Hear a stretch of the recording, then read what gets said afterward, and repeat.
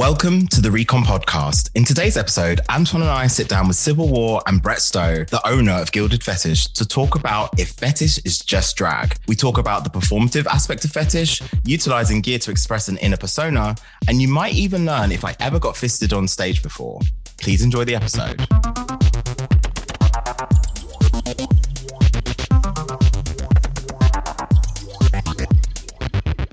Hello and welcome to the Recon Podcast. It is the season finale, 12 episodes. Can you believe it, Antoine? Antoine is joining me today. I'm Matt Sandy. Welcome to our season finale podcast. We've done 12 episodes. It's been one a month, which means that we've been doing this for a year. Today, we are talking about whether fetish is just drag.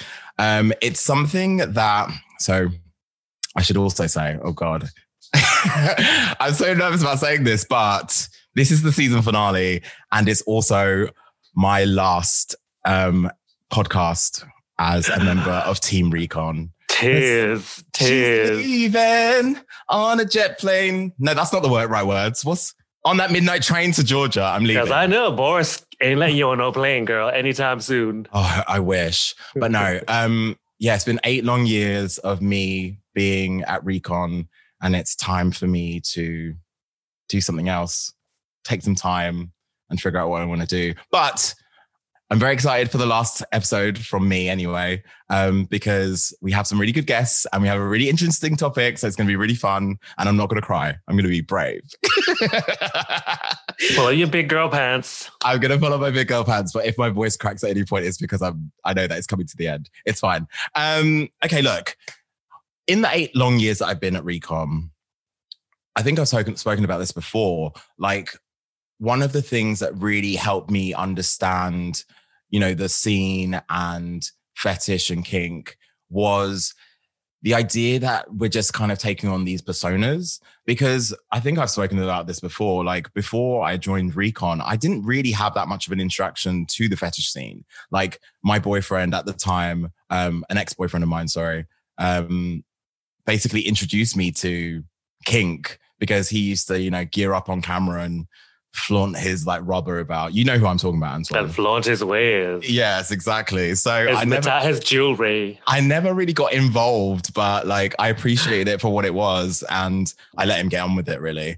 But the thing that kind of made me feel more comfortable about, you know, showing myself more in gear, like on my social media and sharing my experiences was definitely, you know, this idea that it's just drag and that actually people are just dressing up. It's just dressing up. How about you, Antoine? I think it's very easy to assume this at the onset, you know, for the normal non-fetish or non-kinky person. You know, I can recall going out. So, you know, someone saying, "Oh my God, I love your costume." And they don't think of the gear in another kind of fetish sense and about that kind of kinky personality or adopting that personality sense. For them, it's, you know, it's like fancy dress. So I think, you know, the outsider, it's very easy for them to assume, you know, if they look at us, yeah, we're in a costume, we're in fancy dress. So for them, that's really what it is. Yeah. So the origins of this topic actually started from our Femme episode featuring Tish, who brought up how camp actually the leather community is. He did his word, not mine. He said camp. And then we are camp though. They can't escape it. I mean, the leather queens are camp. I mean, as we all know, as butch as they try to pretend to be, as mask for mask as they like to be, I mean, you throw some Beyonce on and what happens? All their hands go in the air and they start pitching and jumping. They're as camp as Christmas. It's fine. Yeah, it's true. Know it. It's true. And I think that often camp gets this bad rep as being kind of maybe like prissy, but actually camp is just, you know, an extreme of anything. And, you know, hypermasculinity, which is rife in the leather community, in the kink community, it's camp. So it's definitely a form of camp. Yeah, for sure. I think so anyway. But look, we're here to discuss it. So I'm going to introduce our first guest, I should say, a real life drag queen. But not only a real life drag queen, my best friend, ladies and gentlemen, everyone else in between, Cybil. Hey, girl. Hi, hey. How you doing? I'm on the Recon podcast. Did you ever think you would ever make it? This is my drag race. Listeners, you can't see what we can see, but our lovely guest, Cybil, is sitting in front of the camera with a shelf laden with wigs behind. I promise you, I'm also in full drag. You look so pretty. Yeah, I'm wearing 8 wigs. Wigs on wigs on wigs. 14 pairs of lashes. I'm fully bodied and corseted. Okay, lady bunny. Full heels, the full guiche. The whole thing. Okay, so Cybil, for the people at home, tell us a little bit about yourself, your drag, and your fetish experiences. Sure. So I have been doing drag now for Christ on a bike since 2013, which is a terrifyingly long time considering that most people realized that drag was only a thing circa 2016.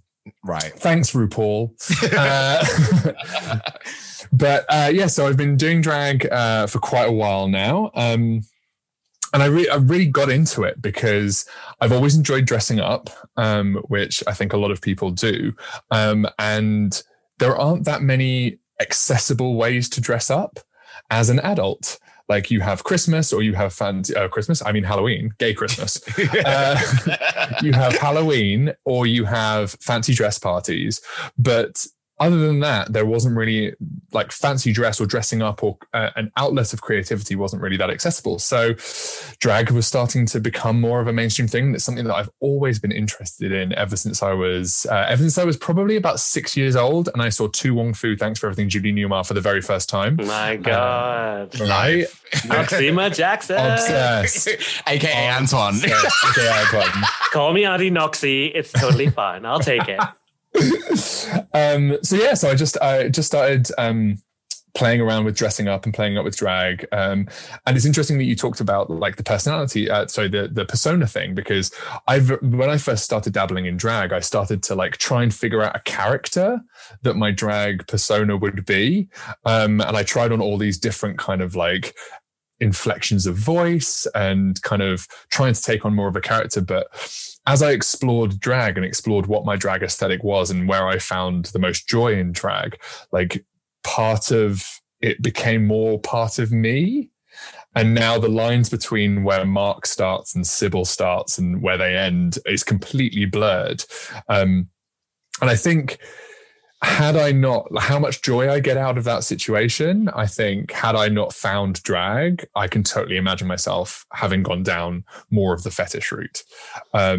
Fetish for me has been more of a dabble and a dalliance. She dabbles in the dark arts. She dabbles in the dark arts. Really naughty. It sounds totally naughty. She dabbles in the dark arts. Look,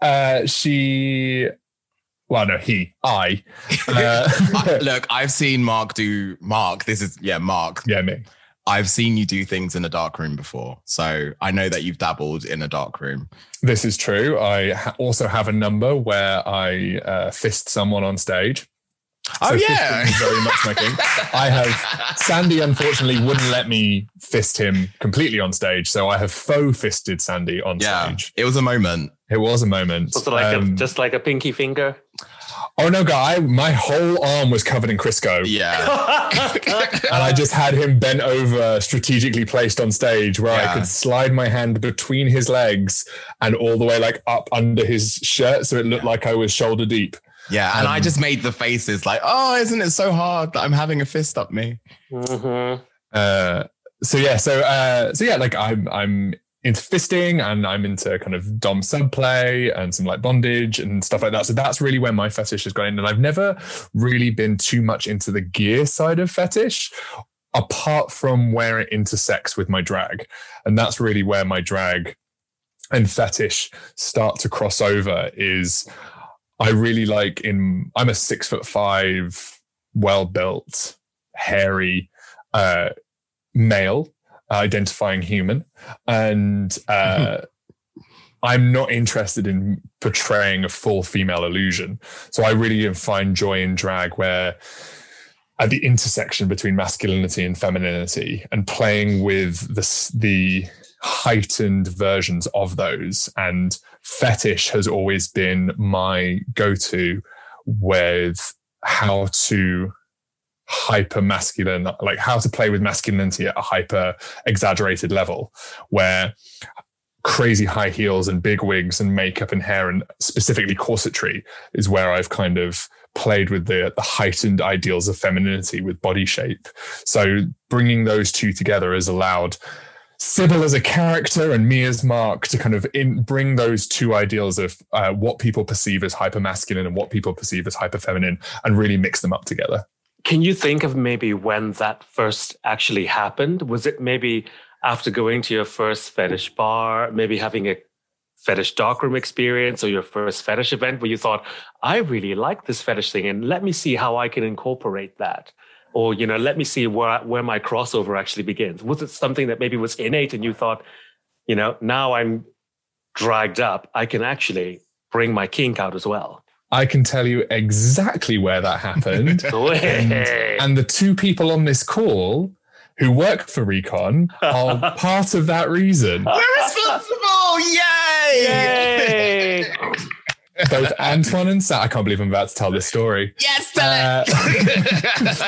I was living in New York, and that's really where I started exploring drag and where like my drag really Civil War became a thing. And I was preparing to move back to the United Kingdom.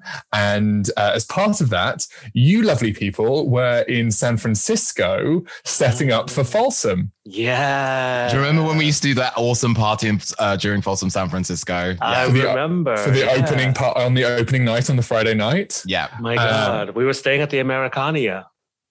Oh my God. We were staying at the Best Western Americania. I love that Antoine remembers these random pieces of information, but go on. I had sex in that hotel. I'm glad someone did.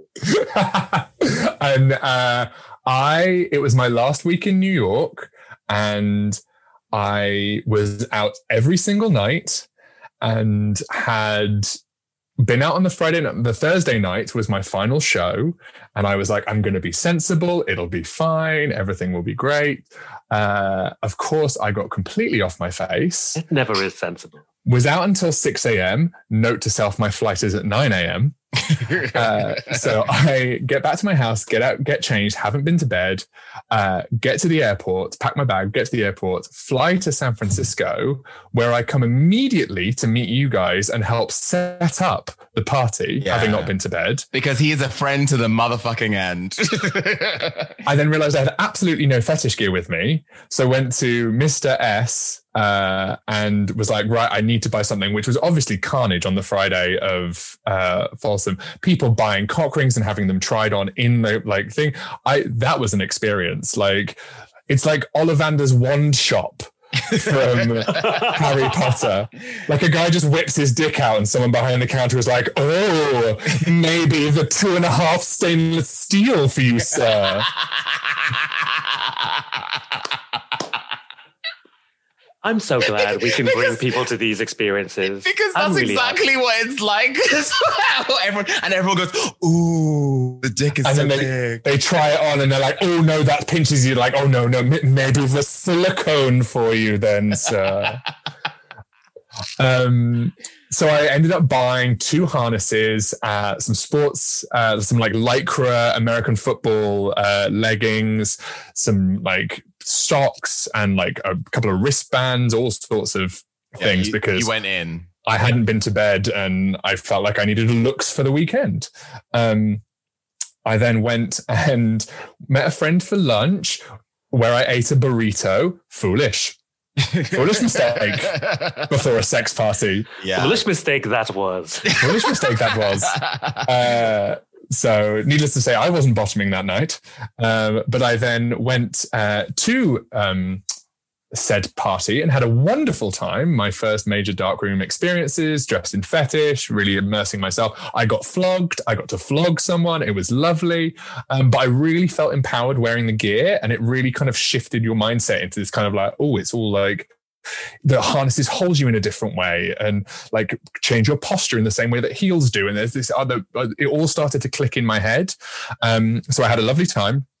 And then mistake of being friends with the people running the party is that then having now not been to bed for possibly 36 hours at this point, and having had sex for a while, a few hours and all of this, I then had to help you break down the party. Yeah.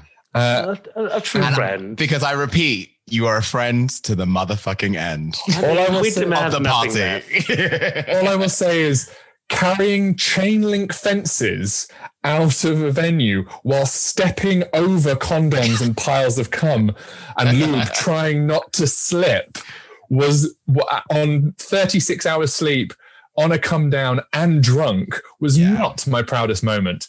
But needless to say, the rest of the weekend was fabulous. I made some amazing friends. And it was after that I was like, oh, like, I really enjoy corsetry and that kind of like slightly uncomfortable, in the same way that a lot of fetish gear and kind of bondage play kind of intersects there. And then that's really where the point where I was like, actually, I can see how this wearing of fetish gear moves me into the same sort of mindset as being in drag. And actually, how can I start? I don't want to become just this kind of hyper feminized glamazon, and I don't really want to become this kind of hyper masculine fetishized Tom of Finland wannabe. So actually, how can I play with both of these and start bringing them together? And a lot of my drag now plays on possibly one of the other places where we see kind of fetish and fashion intersect, which is kind of metal, 80s metal and heavy metal and kind of that rock sensibility of like chains and whips and all of that. So there's this real kind of amalgamation of kind of fetish and rock and kind of hyper feminization of body shape through corsetry and high heels. I'm really glad that we gave that to you. But you did. Look, we have, guys, another guest. So today you've got the pleasure of two guests, not just one, two, because it's the season finale. It's my last episode. And I said, I want two guests. I want to make it fun. So I'm going to introduce to you Mr. Brett Stowe, the CEO, head bitch of charge, designer of Gilded Fetish. Hello. Brittany Bitch. It's hey. Brittany Bitch. Hi. I haven't seen you in so long. This beard as well. I know. I think the last time I saw you was our little barbecue after our civil partnership, where we all put up the gazebo in the rain, and I was just wearing a ball gown, a jockstrap, and heels. Yes, that was the one. I do think that was the one. Yes, that was literally the last time that I saw you. Then Matt did an interpretive dance with potato salad. That was the time. Oh Lord! Oh Lordy God! Lord. Yes. That was messy. It's only precisely this weekend gone, just 2 years ago. Oh wow! Happy anniversary! Oh, thank you very much. Wow! Thank you very much. So, Brett, we brought you on. You are. I kind of like your title as head bitch in charge. I'm going to change the business cards right now. Thank you. Of Gilded Fetish.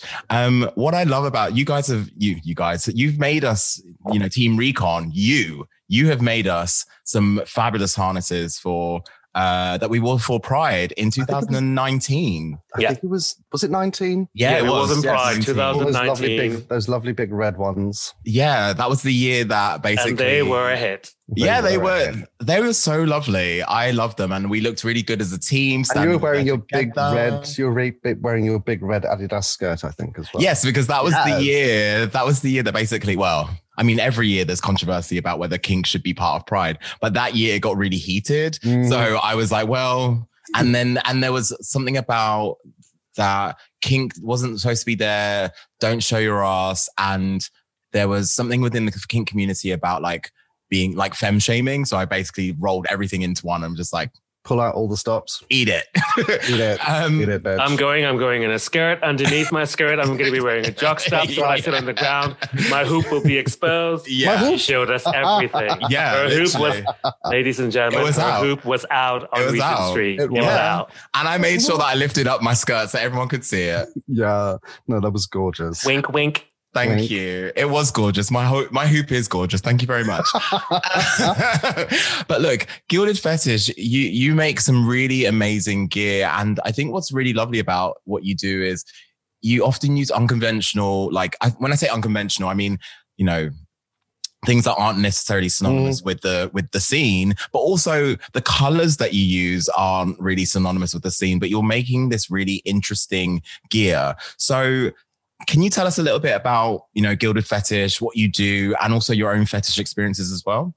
Well, actually, to put it all into perspective, I'm going to start at the end. Go for it. Because I, as a 40-something-year-old man, I came to the whole world of fetish and kink quite late, never having really felt like it was going to be something I ever wanted to do.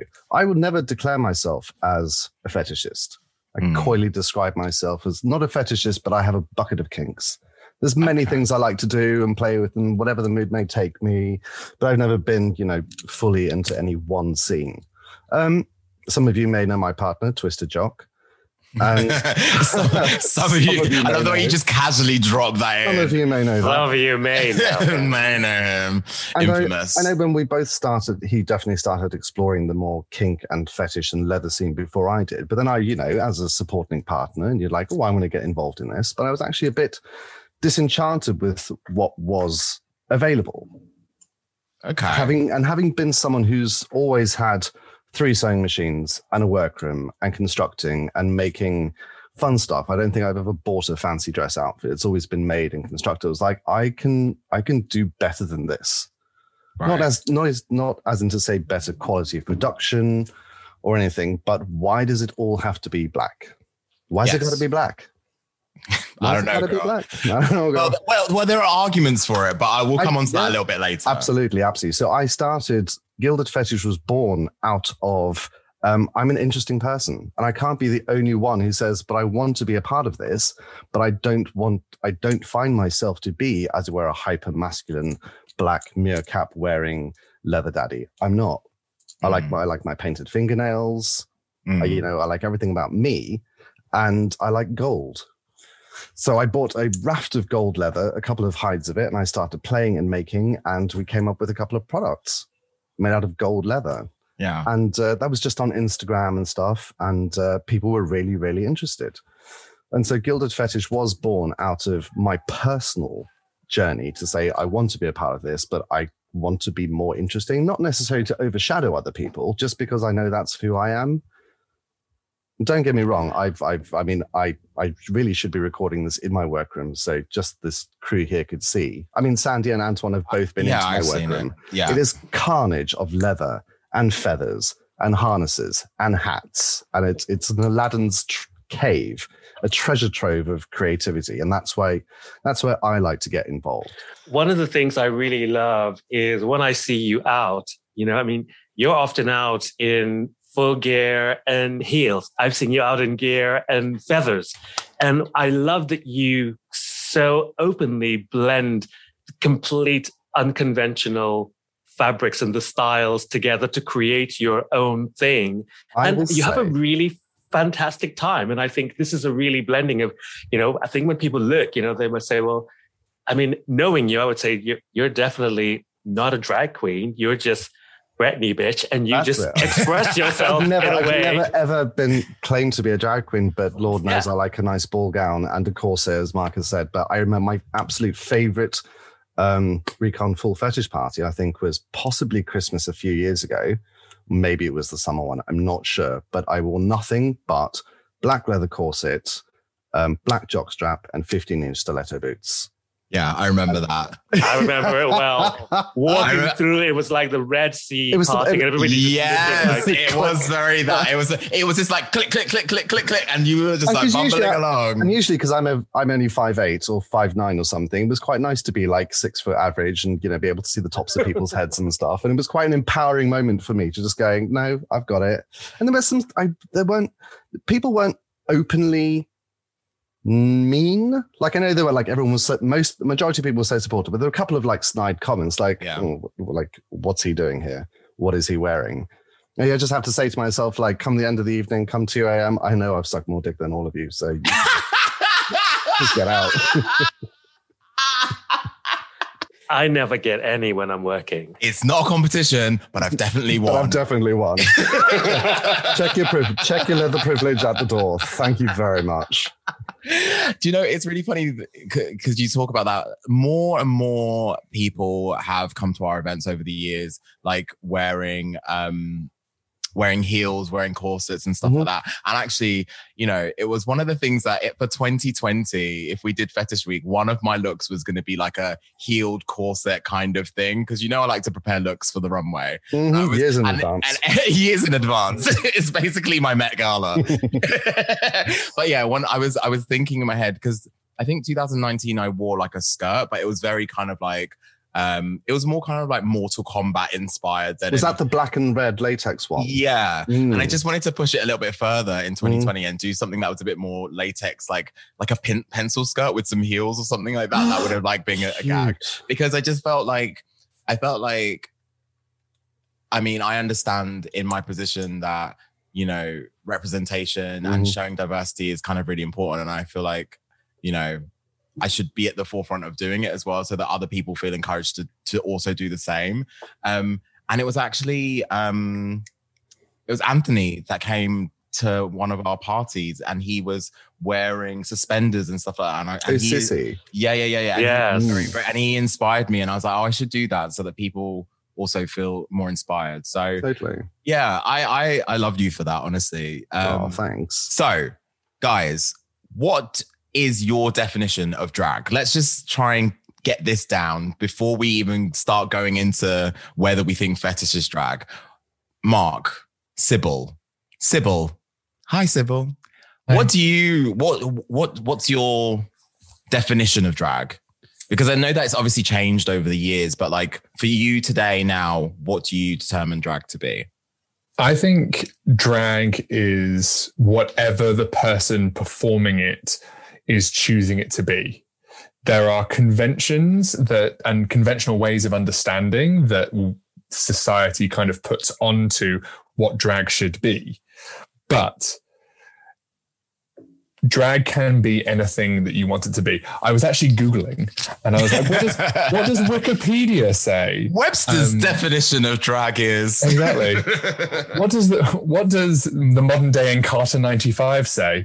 And Wikipedia under drag clothing refers to the performance of masculinity, femininity, or any other form of gender expression. And I think that basically sums up for me what drag is. It's the performance of masculinity, femininity, or any form of gender expression, and how you choose to perform that as an art form is what drag is.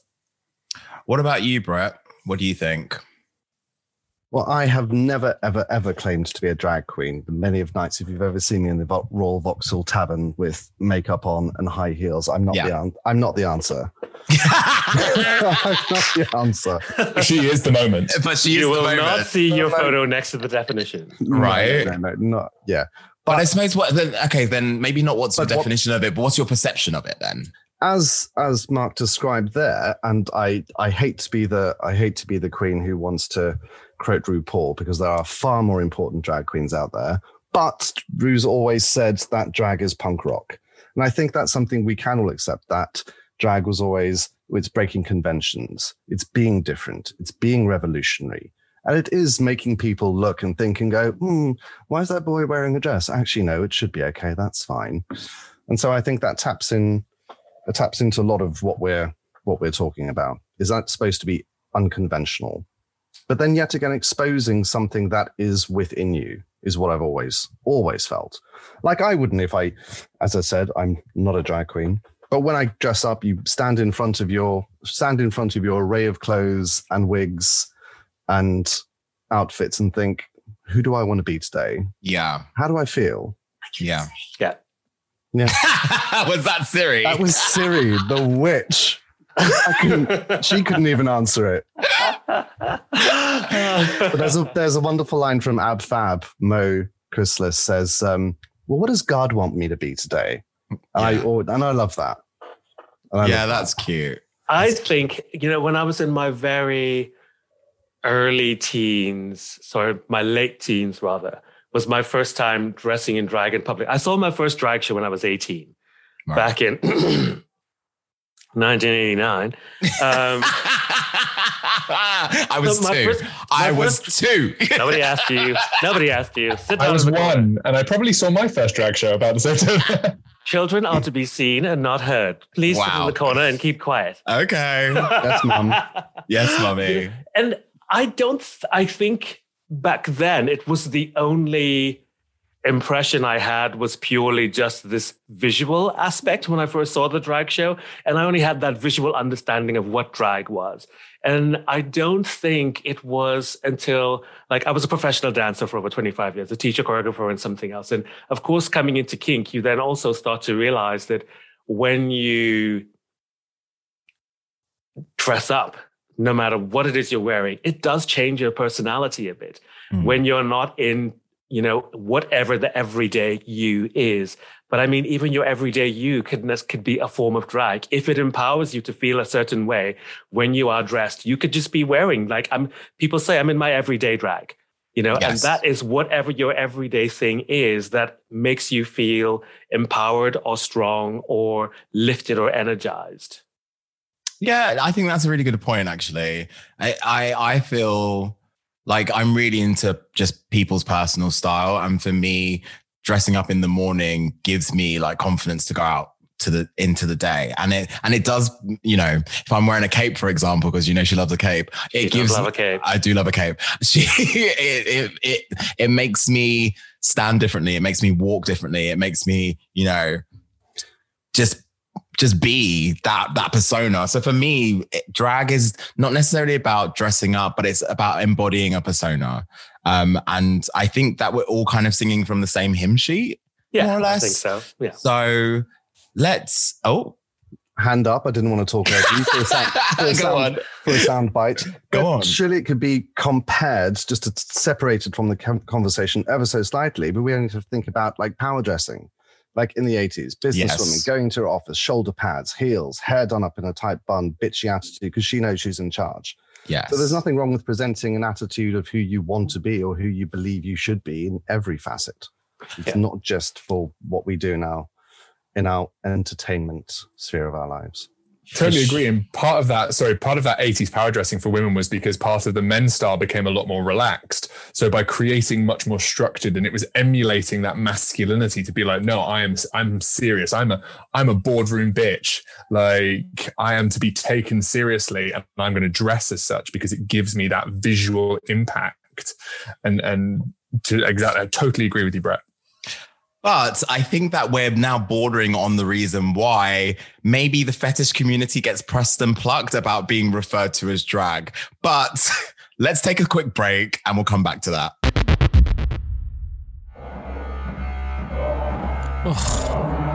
Again. Next door having all the fun again. Get yourself off and get even with Regulation. We're the UK's premier destination for fetish gear, sex toys and restraints. Gear up with a wide range of rubber, leather and sportswear, including many styles ready to ship next day. Maybe it's bondage, chastity, pup play, pain, pleasure, or a bit of both. Whatever interests you, you'll find what you need in our 10,000 strong catalogue of kink. Regulation, for whatever you're into. Shop online at regulation.co.uk. You just better warn the neighbours.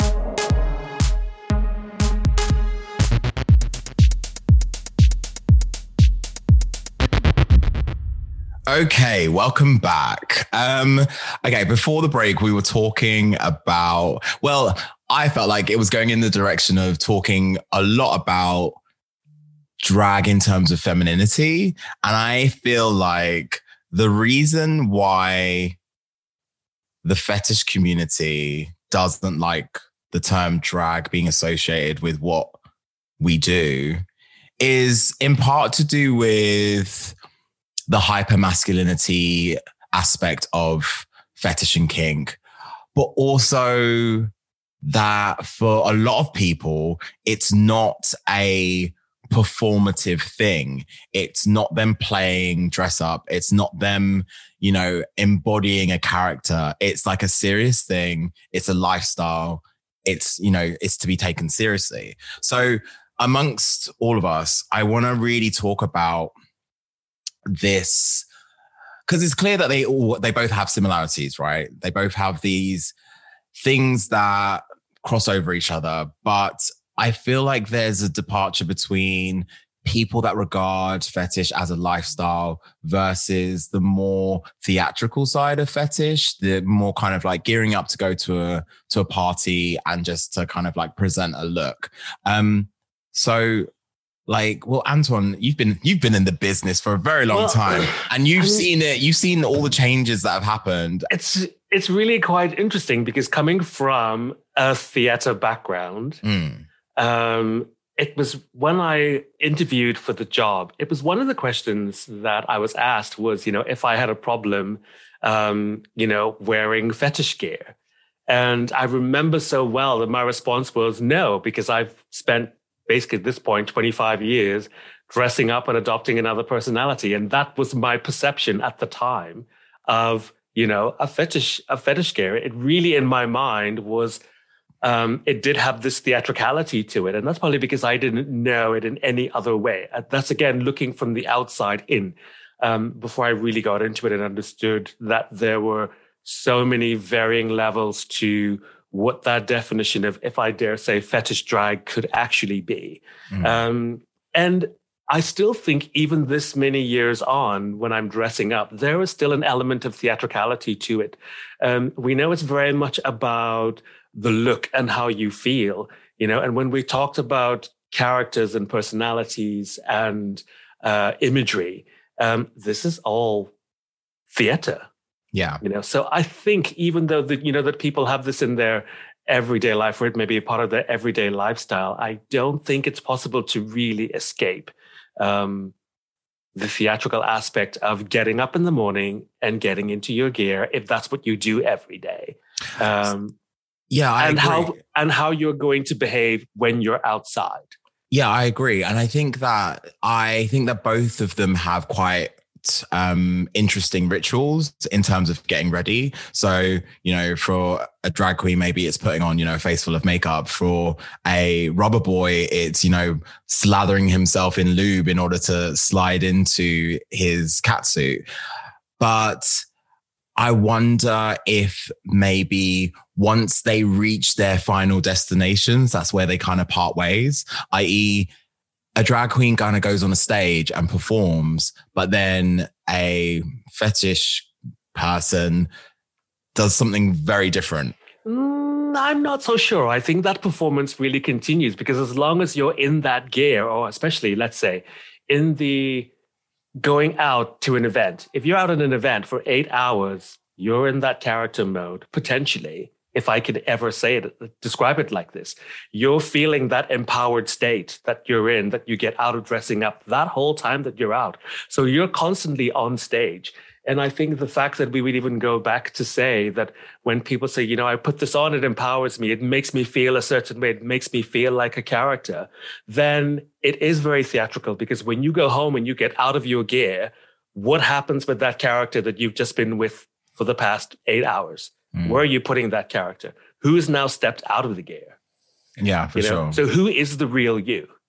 Yeah, I think drag for me isn't sexual. And I think there's a real differentiation there. But the being in drag, I want to feel sexy. And I make clothing choices and makeup choices and appearance choices based on what makes me feel powerful and makes me feel sexy when I'm in drag. I don't want it to lead to sex, which I think in fetish, quite often that's the direction that you want to do it because you're doing it it's performative for arousal. And both of those things are. When I'm getting in drag, when I'm at home, I'm Mark. And there's definitely a process as I'm getting ready where I tip over from being Mark to being Cybil. And then I'm now in that state of mind that I feel sexy, I feel empowered, I feel feminine. And that's really where that process of getting ready is about shifting that mindset into the mindset I want to be in for the rest of the night. And I think if you think about getting ready to go out to a fetish event, or especially from an event perspective, or even a sex party or anything along those lines, you're going through that same process. And thinking about Recon specifically, so much of the fetish community is known by handles. You're known by your fetish name, your Recon name. And it's that same thing. When you're out and about, people are perceiving you from what they've seen of you online or the interactions they've seen of you through the lens of fetish. So you're playing that role when you're out. Yes, when you get home and you take that off, or when you get into a sexual situation with someone, that stuff falls away, depending on what your fetish is and how you're playing those roles. But I definitely think there's a parallel there. It's not necessarily about the act of getting or the act of what is drag, but the mental state that both of these processes get you in. They have different endpoints, but I definitely see a parallel there. So drag isn't just the gear; it's also the thought behind, or the afterthought of when you're actually in the gear. Where does your gear take you? What headspace are you in? So why do we think then? Because I think that may be what I'm getting. I agree with everyone, by the way. What I think I'm trying to get at is it feels like maybe performative or performance is a dirty word in fetish, kind of to say that you're playing pretend. I mean, I know that because I know that obviously people assume roles in the community is, it's part of it. But I think to say that you're playing pretend is where maybe people get a bit like, no. I think it's fantasy. Sorry, go on. Sorry. It probably is a bit unfair to say dressing up or performative, because so many of the kinksters I know, and we all know, take their fetish through their daily life. Whether you be locked in a cage or wearing your rubber under your work suit, or, as simple as a jockstrap and socks with rude words with at work, that's something you can keep with you throughout the day. And, even keeping that little secret to yourself is still telling yourself that you have something, there's more to you. Whereas for drag queens dressing up, the makeup comes off unless you are living your life as a woman daily. But then that's not being a drag queen. Then you have different facets to that. But I would add to that, being a drag queen is part of my identity now. Mm-hmm. And I think in the same way, like, I don't necessarily wear heels during the day, but like I paint my nails, and there is definitely aspects of the femininity of drag that have come into my day-to-day being. And I think that's, again, a parallel. Sure. I think really a question I wanted to ask you, Brett, is when, as someone who creates clothing for the fetish community, when you have clients who come to you for kind of a custom build, what is the process of that? Like, is there a thought process? Is it just like, oh, I want a red harness? Or is there like a thought process that goes into the reasoning why they want something more custom? Well, if it's not custom, I have a whole range of stuff that's all catalogued on websites and Instagrams, and people come to me primarily for stuff they've seen online and want to and are able to buy. Most of my customers I don't actually interact with on a conversational basis. It is like, oh, thank you for the great product. It's going to look great. I'll send you some pictures. I'm like, oh, that's awesome, because we've got it online. When we do custom stuff, it's 50% of the entire transaction is conversation. Like, before we even start talking about what type of leather do you want, what buckles do you want, it's like, what are you wearing this for? Is this to be swung around a dark room, or is this to look great? Are you going to a party? Are you going to daddy issues? Are you going to this, or are you going to the hoist? Where are you going? What's your mood? Or what do you think your mood will be? Why are you buying this? And then you get conversations, and they'll bring in their boyfriends and say, I'm not sure. And then, of course, you get a second opinion and a third opinion. And then we can construct an idea of what we want to do. Now, I'm not making high fashion fetish wear. I think my next stage will be corsetry, because it is so fantastically interesting. But that interests me more as a creator rather than someone working in the leather and fetish community. That's me wanting to learn a new skill set. But again, people ask me all the time, oh, do you make jock straps? Do you make corsets? Do you make complete bodysuits? I'm like, I could. It would be very expensive. Why don't you speak to my friends XXX here who are more skilled? So most of it's conversation. It takes a long time to talk and discuss. And invariably, sometimes I do send people away, because, Fetish Daddy Gear are doing some wonderful stuff with latex and leather and customized pieces. And I absolutely love that for them. For me, I do a lot more. I have a big part of my work is it's not mass production. I produce because I can sell at volume of a really good product. And my custom pieces are fewer and fewer because custom pieces are expensive. And it's expensive in time and materials and effort on both parties. Because I'll be like, what do you think of this? Oh, no, can we try it in a different color? What do you think of this? Oh, no, can we try it a size larger? What do you think of this? And sometimes you're like, yeah, for Gilded Fetish, that's not precisely what we do. But when we do, it's mostly conversation. The more we talk about this, the more I start to think about my own personal, if I would ever call it, my fetish drag. I think about, people always say to me, where do you get your gear from? And it's definitely like, I think my number one fetish is probably my gear comes before just about anything else. And I know this, and I admit wait, this. as in the look?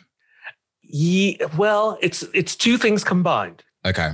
It's the look, and it's also about how, not just the look, but when I'm dressed, how it makes me feel, how it empowers me, how it changes or shifts my personality. Brett, you mentioned earlier about being 5'8". I'm the same.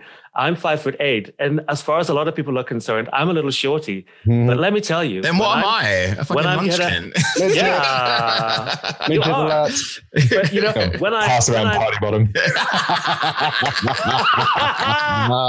You're a pocket gay. When I'm dressed in some of my most favorite things, I feel 10 feet tall, because I feel really lifted. I feel like, okay, this thing, and especially a lot of my gear, especially my rubber, has been made. A lot of my rubber is not off the shelf. And I think that... show off. Well, it's also because I realize the feeling that comes with having something which is unique just to me. Yes. This gives me that other kind of feeling, or that lift, and this gives me a special kind of power, especially knowing like this was made for me. Like immediately my boots lifted me up another 3 inches. No one else is wearing this. I'm another 3 inches taller. My chest is up. My hair is back. And this is where you see when people are out and they're dressed, the persona starts to come, the change in their attitude, the change in their behavior starts to come in. And I think a lot of people, maybe they don't think about it so deeply. But this is the same thing that happens with drag. You're dressed in, or let's say in feminine drag, when drag queens are getting done and getting dressed, I can understand that getting dressed, the makeup, the wig, the heels, all that ritual is lifting them up so that when they feel ready, you kick the door open like some power bitch from hell. And I'm sure, a lot of these even are super hyper masculine fetish guys come out, and we then probably get this term hyper masculine because their masculinity is even more heightened when they're in their bluff gear or their full leather gear or whatever it is that they're wearing. So I think we cannot separate the two things. And I think this is where the crossover and the confusion very often comes. I love that you mentioned bluff. I'm sorry if I get shut. Bluff is high drag. Lovely. and you can come for me in the comments. I've got my gloves, I've got my hat, I've got my jacket. Like head to toe, leather on leather with the like. Who's got the biggest cigar and like the perfectly coiffed facial hair? Yeah, like that shit is drag. Oh, look, I've got my new little blue handkerchief. Do you like it? Oh. Hello. Because you're not just getting dressed up in the house just to wander around your bluff gear. You are getting dressed up to go into the club, to be seen, and to be like, you've got your badge number, exactly, and admired, and you're looking for your subs, and it's this whole persona. And whether you think of it as high masculine drag, I did air quotes there, high masculine drag in air quotes, or whether you see it as like a part of yourself or a personification of a part of yourself that is linked intrinsically to your sexuality and to the men that you have sex with. When you look at it from an academic perspective and the outcomes that you're trying to achieve, there are parallels, and it's drag. Whether you want to. Okay, look, I agree with everyone. Real talk time. I'm going to ask a direct question. Why do you think kinksters do not want to be associated with the term drag or their kink to be seen as drag? Why do you think that is? Brett, you go. I think most likely because they don't fully understand what drag is. You might see on the box, you'll see RuPaul's Drag Race or insert any other drag show out there, because there are many. And you see the big queens and they're fishy and they clack, clack, clack, tuck, tuck, tuck, tuck, whatever, death drop, end scene. That's what they see as drag. And especially what we were talking about in the first half, discussing what we actually know to be drag, would hopefully reveal something to those out there who disagree with the statement fetish being drag, because they are seeing highly polished, hyper feminine queens where we know that it's more than that. We know it's people revealing a lot about themselves, standing powerful, standing tall, being controversial, being revolutionary, going against conventions and stuff. But I don't think enough people in the fetish community would see that, because they would just be watching Drag Race or Boulay Drag Brothers and stuff, which is all sensational television. I just don't want to watch it at the moment because it's forever. But they don't appreciate the fine difference between what we see as drag and what the world sees as drag. But I think that's what I was trying to get out before, that I think it's the fetish and actually the gay scene's real problem with femininity. And I think that's why they don't want that to be associated. I also think that there's a level of nuance in fetish is such a large, broad term. For sure. That there are significant portions, I'd say, of fetish and kink that have absolutely nothing to do with drag. And there is no correlation with drag whatsoever. Yeah, completely. But when you're talking about gear and persona and how you present in specific situations and the mindset that it gets you into, that is drag at its very core. And I completely agree with Brett. Like, drag has become synonymous with television shows and a very specific sort of aesthetic. And yeah, what the fetish community does in terms of gear has nothing to do with that type of drag. But at the core, and we've lost as a community, as a queer community, we've lost what the essence of drag is, because we're so blinded by the neon light that is RuPaul's Drag Race. For the queens out there who remember the black cap in Camden, Mother Black Cap, like 10, 15 years ago, that's still what I believe to be drag. It's cabaret, it's introspective, it's commentary, it's subversive. But yes, we've been blinded by the show lights of Hollywood. I mean, drag has got many labels, and I think we've seen, especially out on the scene, so many facets of it. We were talking a while back.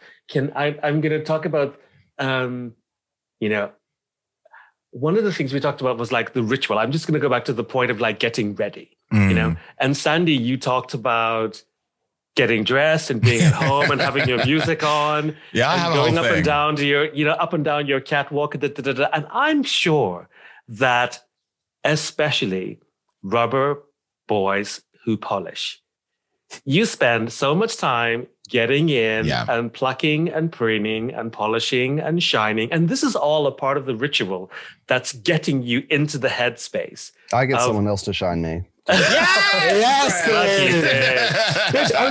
Pups? Shall we talk about pups? Yes, let's talk about please. pups. Talk about pups. Yes, Shall we talk about pups? Get her, Jade. Get her. No, I completely agree with you as well. Like, I do think there's a transformation element with both of these things. Can I ask the group, can you name maybe your... Okay, so for both, whether you're into fetish or whether you do drag, or if you do both, can you name your favorite part of your ritual in terms of getting ready, that transformation? And at what point does the transformation into your other persona, like, is it complete? Does that make sense? Mark. Favorite ritual. And then at what point do you know that you say, because I've been around Mark when he's getting ready in drag, and there's a moment where he goes, "Oh, I'm a woman." And I feel like that's the transformation. So you go. For me, It is the tightening of the corset. The moment that corset goes on and my body shape changes, I'm like, oh, there she is. It's second to that is the heels, because again, it's changing my physical stature. And then finally, the wig goes on and I'm a woman. She's a woman. And it's those three things specifically. I can be in a full face of makeup and I can be fully dressed. If the corset's not done up, if the heels aren't on, if the wig's not there, I'm not in drag. And I'm like, it's that moment where I'm like, there's who I need to be. There's the power. What about like, I know that you've had a few kind of like fetish experiences in terms of events, but like even in like private, is there a favorite ritual getting ready for something like in a fetish realm versus when you know that you're transforming, or do you even really have that fetish persona? I don't have that fetish persona at the moment. Yeah. I think the blurring of the lines, if you look at the kinks that I'm into in terms of like domination and power and in some cases like fisting and kind of physical domination, like the change into Cybil of going from 6'5" to 7 foot and like having this exaggerated shape, which like a tiny waist only makes my legs and my shoulders look even bigger. Like I have such a dominating physical appearance over it, like that. I can totally see. And it's so interesting hearing Brett be like, yeah, you go to events in heels and corsets and a jockstrap, because like that to me is how I would feel most powerful in fetish without the wig, without everything else, because the corset and the heels is what's making me change into that mindset of like, I'm now powerful and I can dominate and impart this like domination onto people. So yeah, like whether I would be like Boy Cybil. Cyril Wart is my drag king name. And your fetish name is Boy Cybil. Big mole right there. Right? Big, huge, which constantly moves throughout the night. Full. Brett, what about you? Favorite ritual and when does the transformation, when is it complete? I have never prepared for a fetish event, group or otherwise. Usually one of the recon events. We've never been here getting ready with at least 15, 20 people here. Oh, that's part of my ritual. Right. Because TJ will bring some of his friends over. I'll bring some of my friends over. There'll be bare bums and willies and shoes and dressing up and swapping clothes, and someone will have to quickly polish this or someone that, or there'll be like a snapping of the rubber as you finally get it over your big butt. Snap, slap, rubber, zip. And it all kind of comes to it's done when we take our group picture and we leave the house because that's it. But for me, it's a lot of the build up. A lot of the getting ready is a lot of the fun because I love my friends and we're all very comfortable and have a great time. So it's, oh my God, I think my willy popped out. Will you help me put it back in? Yeah, sure, fine. Whatever. And just have a great time and then continue which is probably quite different to a lot of guys getting ready parties, but ours, we definitely try to make them fun because I'm part of this world because I want to be fun. I am fun. And so we try and keep it real. Keep it real, guys. That sounds like my getting ready ritual when I was in my early 20s. I'd have a bunch of friends come over and we'd all get ready to go to the club together this way, drinking and chatting and laughing and giggling. But now, I mean, she's an old bird and she lives on her own. Yeah, so I've got a totally different ritual now when I'm getting ready. Okay, so tell us, what's your favorite ritual? I put some music on. It's always very interesting that, before going to an event, even sometimes days before, people are like, what are you wearing? Girl, I don't know. I'll decide when it's time to get ready. And maybe I'm fortunate enough to have options that I can just open the cupboard and how is she though? How is she though? I'm going to wear this today. And I think for me, that also comes with how I'm feeling at that time when I open the cupboard door. How I'm feeling will determine what it is I'm going to wear. Yeah. And I have my music on. So very often, most people see me out in rubber, probably more than anything else. So of course, my ritual is getting the towel down, getting the gear, getting the gun oil ready, figuring out what boots or shoes, or sometimes my favorite trainers I'm going to wear with it. And the thing that I really enjoy is how this all comes together, especially if I'm mismatching different things. It's like, yes, I've kind of pulled that off. And I look in the mirror and I think to myself, okay, this could work. And it's still kind of, I'm not quite finished yet.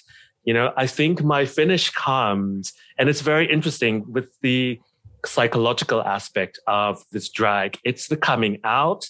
When I'm out and I walk into a space and then you see the look, or you get this recognition from people, and I can see other people who have also, majority, made a really good effort to get dressed and come out as well. I love that. Majority. And I was, because I mean, some effort. people don't make that much of an effort. Yes. I mean, and it's not even about the amount of gear that you have on, but it's also because my mind then switches once again. I've had the first switch of mind when I'm ready, and my mind switches again into an even more heightened state once I walk into that place where I'm dressed. And it's like, I'm on. Mother is here. Yeah. And this made me think about, you know, we talked about this before, about this aspect of, you know, like Brett, you coming to the Recon party and people just literally partying and watching you in your heels. My first time going to IML in Chicago, 2006, was at the Palmer House Hilton. And I can tell you, this is where people also get this other idea of drag from.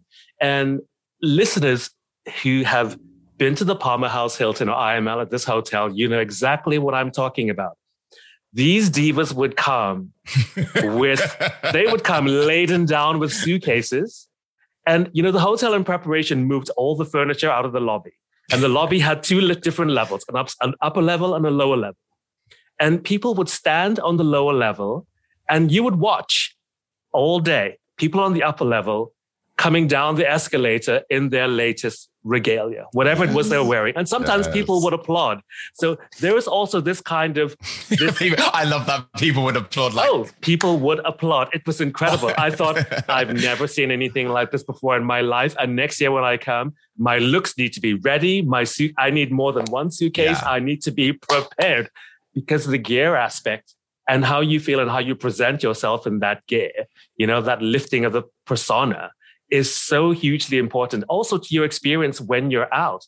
And I think this is also, if I'm thinking about, you know, Cybil, your initial definition of what is drag, this really correlates into taking you into that headspace when you're out. Whether you're taking a catwalk, you know, up and down an escalator, you're in whatever headspace that is that you're in. And you're at that time, I'll say in air quotes, you're in your fetish drag and living your fucking best fetish life. You feel your best amazing self, and you're on, and people are loving you for it. And that makes you feel good about it. Yes. Another correlation between the fetish community and the drag community: pageants. Yes!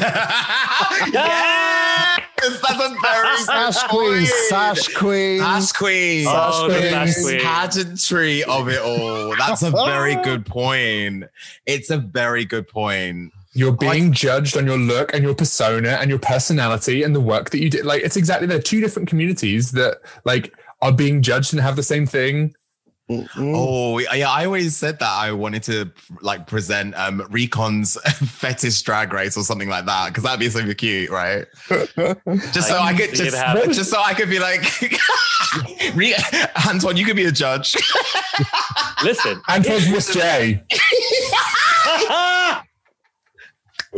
She's teaching those bitches how to walk. Oh my god! I can't stop it. I can definitely teach a bitch how to move down a catwalk. And I would also say, because if I would say that my drag, my fetish drag is about my gear, and people who know me, it's either rubber or lycra. And I'm absolutely, totally 100% okay to admit for me that it does take me in this kind of mental drag-like kind of state when I'm dressed. You see me out in lycra and I'll change outfit 3 times during a party, you know? And I mean, it's about the look and the feel. It's about how you feel when you're done up. I love that. I will say when we travel, it's completely different. The feeling is different because people do go like prepared to have like several day look, and will go back to and be asking me like, oh, what are you wearing in the afternoon? I'm like, bitch, it's the same thing that you see me right now. Like, I'm not changing. You must be mad. But I will also, so I for me, ritual wise, I think that my favorite part of getting ready is not actually putting the gear on, it's laying it all out. Beautiful. No, seriously, it is. That's my favorite part of the ritual. Like, and Antoine, you mentioned me like having music. The funny thing is, if we travel, I don't have music on. And that's, I don't know why. I'm going to have to think about that why. But if I'm here in my house, there is always music on, and I'm laying everything out on my bed to kind of figure out, does it look right? Does it? And then once I know what I'm wearing, then I'm like, okay, put it on. And the transformation, like for me, is complete when I zip up whatever I need to zip up, or button myself into whatever I button into myself into. And I look at myself in the mirror and I'm like, yeah, okay, I'd fuck me. Absolutely. Has to be the quality. Has to be the grade. But that's kind of like where it is for me. Like, I think that actually, no, when we travel, the reason maybe why I don't have music on is because I'm actually trying to figure out and concentrate and get out the door, because I know that we've got to be there in like 5 minutes. Because I've got hose on at times. Yes, I know that someone will be coming to knock on my door being like, bitch, are you ready? But also I think part of my ritual is actually with you, Antoine, like asking you like, so what are we wearing tonight? Because sometimes we'll like be coordinated and be like, are we having Ass Out Friday? Is it Ass Out Friday? Oh, are we going to have our asses out today? Ass Out today. Yeah. So what was on the pageantry thing, and on because you mentioned IML, what was the year that we went to IML and there was the one contestant who was in a corset and heels and a cape? The lace cape. That was 20. It was 2015? 15 or 16. No, I think 15. Yeah. It was 15. It was definitely 2015, because that was the year he made there was such a furore about the fact that he dare come out in that. And then that he dare wear heels and that he wears something feminine on stage. Yes. People were absolutely outraged. Yes. And Sandy, I remember you and I in the audience like, yeah. I was screaming. And there was a whole discussion about it outside. What's the hotel? The Hyatt? Is it the Hyatt? They weren't at the Hyatt Regency then. They had moved down on the Millennium Park. Yeah, on the Millennium. But there was, I think it was a Hilton. Yes. And I remember just having like that back in the day when I used to social smoke, but having a cigarette outside with someone, and they were just like really quite, I want to say, disgusted by it. I was like, oh, that made me feel really sad, because that guy basically for the whole week got, kind of side-eyed just for, being themselves. He'd done something so brave and put himself in a position where he knew he was going to be judged and criticized, and still did it.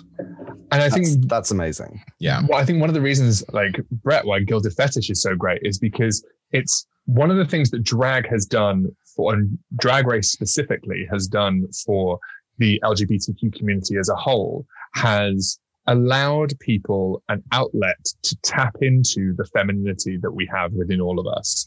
And part of what's come with that is an exploration of self and an exploration of individuality. And I think that's why you see people looking for fetish gear now that speaks more to who they are and who it is that they are trying to present. But I went on that same journey 5 years ago when I started Gilded Fetish. I was like, this is not me. I'd look good. Well, I think I'd look good, but I'd look good. But I'd much rather wear something. Can I wear some pink? Does anyone mind if I wear pink? How about gold? They're like, no, you can't do that. I'm like, I'm going to put the two together. How about that? We're going to do pink and gold. But I think and Mark, I agree with you. Actually, that's kind of the journey that I've been on the whole entire time that I've been at Recon. Like, I started off just wearing like Lycra singlets, and then moved into, let me try and pretend and then be an imposter in this leather stuff. And it didn't really fit well until I started like making my own stuff, or like mixing and matching pieces and trying to figure out, well, I have, not to blow my own horn, but I have really great personal style. So why can't I transfer this into this domain? And actually, I feel like I was only empowered to do that because, I suppose, of my position within the scene. Like if I didn't have Recon's backing, I don't know whether I would have found my aesthetic or my look as quickly as I did and feel so comfortable kind of expressing myself through gear in the way that I do or that I have done. Honestly, I don't know whether I would have. It probably would have taken me a longer time. Mm-hmm. She did crowns first, just to make sure that, just that it's on the record, just as on the pod. Just so that it's known, let it be known that she wore a crown, and that's when she wore a crown first. Thank you. You're making me think so much about how my gearing up makes me feel. And I'm really trying to dissect it in my mind about where this maybe all started for me. And Mark and Brett it's kind of really funny. It's this feeling of empowerment. And you mentioned before, like being the power bitch. I remember my first time breaking into my granny's closet and getting on her heels. And my granny was a woman that always wore hats. And she had the most fabulous hats. I don't know where she got them from, but she had the most fabulous hats. But what I recall was looking at how much I understood how her power changed when she was dressed in a certain way and when she was in her heels and she was in her hats. My granny's magic was her heels and her hats. Mm-hmm. Yeah. And I saw her and I thought, and what's interesting is I didn't even look at my granddad and thought, I want to feel like how he feels. I'm like, no. I want to feel how my granny feels. She feels like power bitch from hell when she's in her heels and she's got her hats on. And that's what I wanted. And I think that for me was the first beginning of dressing up to feel the mood, the identity, the personality, the character change, and not necessarily that I wanted to be a woman. I didn't want to be a woman. What I wanted was to feel that power that comes from dressing up. And I got it through being a performer for so many different years. I mean, you're in a show and every time you change costumes, your personality, your character changes. And it's all about how you bring that character to the stage.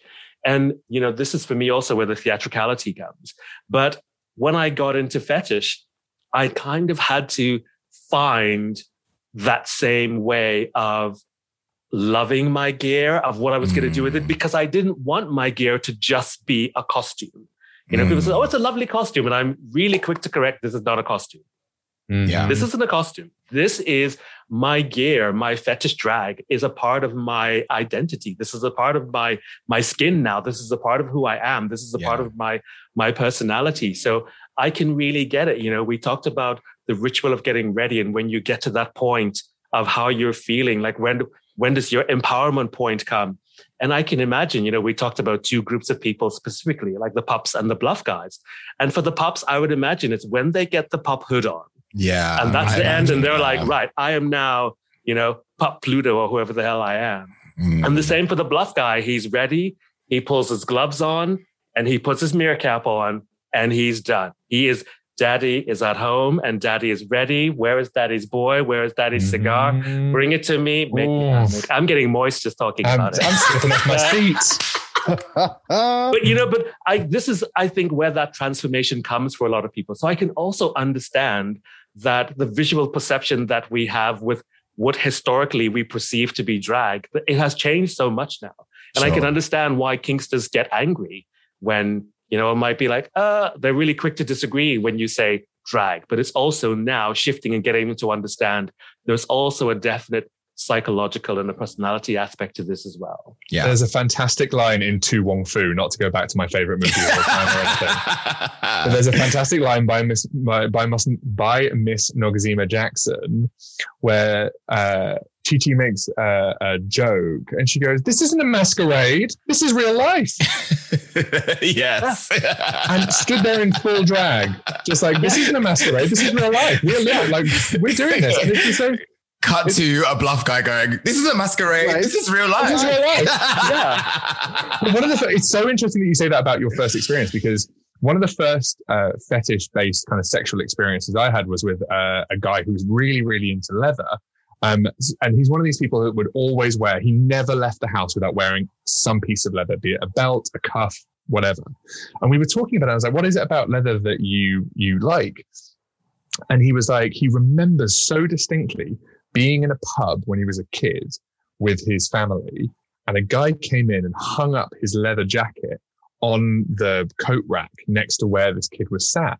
And he remembers so distinctly the smell and like who this guy was and the persona that this guy was perceiving. And he attributed that smell of leather and the feel and texture of leather with who this guy was presenting to be. And that has just carried through his entire life. And now when he gets dressed in drag, it still harks back to that. And he was wearing leather trousers. We went back to my house. We had sex. He put me in his leather trousers. I'm a 34 waist. He was a 28 waist. Needless to say, I couldn't get them over my knees, but it was still hot.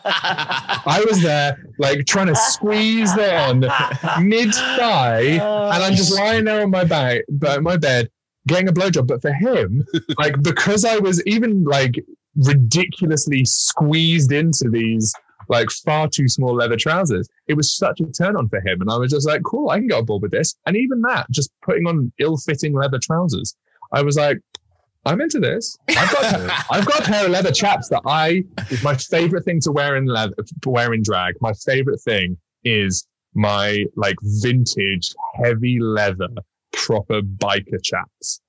And like with a jock and a corset, and hot. It's hot. Just you can't tell her nothing. You can't tell me nothing. Look, guys, I feel like we have really gone through it today. I'm laughing and sweating my balls off just talking about this topic. That's drag. That's drag. Girl, that's wearing a catsuit for 5 hours. But look, I think that we're all going to say, we're singing off the same hymn sheet. We're all going to say a similar thing. So the final question is fetish drag? Antoine, you go first. All of that. I thought you were just going to be like, yes. Yes, it is. I'm going to say, yes, it is. You know, I'm thinking back to the time when I first joined Recon. I had no idea what it was. Before it was recon.com and we had all these other little sites and all these other little bits. We actually had one of our umbrella sites was dragbitch.com. So from this aspect, that side of dressing up in another personality, I guess from a more feminine aspect was already included. So I think we can't separate it out. You know, I would definitely say, yes, it is. Brett, what about you? I would say when you separate sex from drag, the answer is emphatically yes. Oh. When you stand up there in your high leather, you are presenting, you're showing the best of yourself, you're showing everything you want to be admired, to be looked at, to be adored. And the two go hand in hand.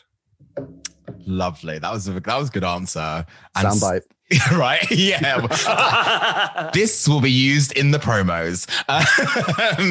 And Cybil. This bitch took the words straight out of my mouth. Like, I literally was just like, if you separate the sexual side of fetish and kink from the persona and dress up side of kink, the persona and dress up side of fetish and kink is 100% drag. Yeah. And as someone who plays on both sides of those spectrum, it shouldn't be as easy as it is for me to bring together fetish and drag into my aesthetic if they weren't already the same thing. Fact. Yeah. So no. I think what we can probably, you know, I don't think people should come away thinking like, you know, the only definition of drag is a wig, a dress, and a heels, and lip syncing for your life and doing a death drop. You know, there are so many elements, there are so many layers and so many other facets that we all fall into. And I absolutely love it. Yeah. I think it's just a part of the growing and the exploring and the discovering.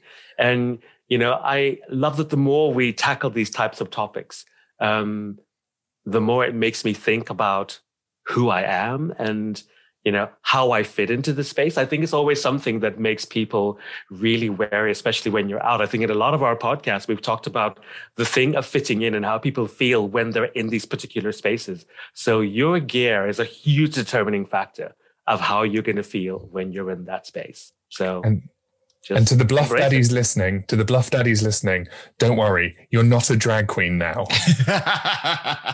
It's absolutely fine. Or are you? You're a queen who's doing drag, but you're not a drag queen.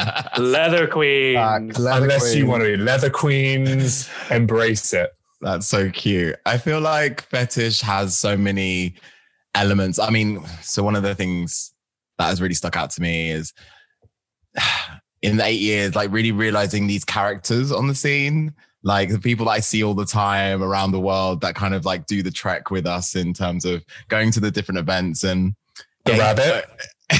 Oh, the bunny. The bunny. Always. The bunny is high fetish drag, and I will not have anyone say anything else.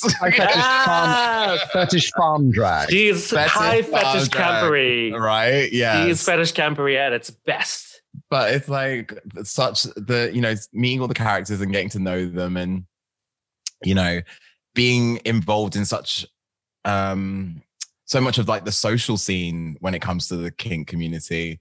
It, for me, I love the light and campy, fun aspects of the scene. And ultimately, I'm going to say, yes, fetish is drag.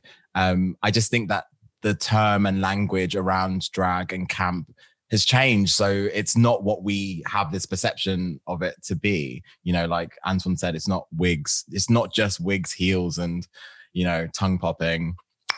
It's a whole load of things. And yeah, I think that we should just embrace it because it's just about one thing that everyone has said. It's about expression. It's about adopting a persona that's already within you. And I think that that's essentially what we're trying to say here. Embrace your inner drag. Right? Just embrace it. Just get on with it. Just get on with it. Guys. Now, sissy that walk. We're all born naked and the rest is fetish. Rest is leather. Guys, that was the last podcast that I'm ever going to be on. Oh, Sandy. But I know. You never know. Oh yeah, invite me as a guest. Say never again. I'll be a guest. I'll be a Never guest. say never again. Yeah, we can always get you back as a guest. Get me back as a guest. Yeah, for sure. I'll come back and laugh down a mic. Because that's all I do. I want to say, first of all, thank you, Cybil, and thank you, Brett, for joining us for this wonderful conversation. You both were amazing. Cybil, where can the people find you? Give details. The people can find me on Instagram under the Cybil War. And that's the only platform I'm on because everything else sucks. Apart from Recon. I will be starting a Recon profile soon. So check this space. Maybe I'll be the Cybil War on Recon as well. And message me. I'll make sure you get it. Done. Can you imagine if you have to get the Cybil War 3? 81. Yeah. And Brett, where can the people find you and your goods and services? We are on all popular platforms, that being Instagram, Twitter, and Facebook, at quite simply Gilded Fetish. That's GILDED, which means covered in gold, not as if you're part of some workers' union. Gilded Fetish. Right? Okay. Thank you for making that so abundantly clear. I bought the other ones as well, just so it all comes back to me. But they're like, I've typed in your web address. Because like, you are. Are you a part of the Fetish Guild? Yes, we are. He is. Oh dear. The creator. Oh dear. Head bitch in charge. Oh my Head god. bitch in charge. Guys, it's been really lovely. I've actually got a headache. I've actually got a headache from laughing so much. Thank you for making my last episode so enjoyable. I want to say thank you to Antoine for everything that you've done for me over the past 8 years. Put up with my bullshit, but also I'll be coming around to collect. You can come and get this check, girl. But we're gonna miss you. Oh, I'm gonna miss you guys soon. We know we're going bike riding anyway, so that's fine. We have to go for a bike ride. We're going bike riding. It's fine. But lastly, I want to thank everyone that's listened to the podcast. I want to thank all the members. I want to thank everyone that took part in the podcast this year. And yeah, what a year. But I shall see you all later. I'm going to be out and about on the scene. You're not going to get rid of me that quickly because, Antoine, I'm going to be tapping you up for Recon tickets. I'm going to be one of those bitches now. Get in line. Get in line. Can I get a VIP ticket? Can I get a VIP ticket to Full Fetish, please? No. Who are you? I know, right? I used to be someone. Guys, if you have any questions, comments, concerns, feedback for the podcast, or ideas for season 2, please email podcast@recon.com. That's podcast@recon.com. Until then, bye-bye. It's my last one. Bye. I miss you already.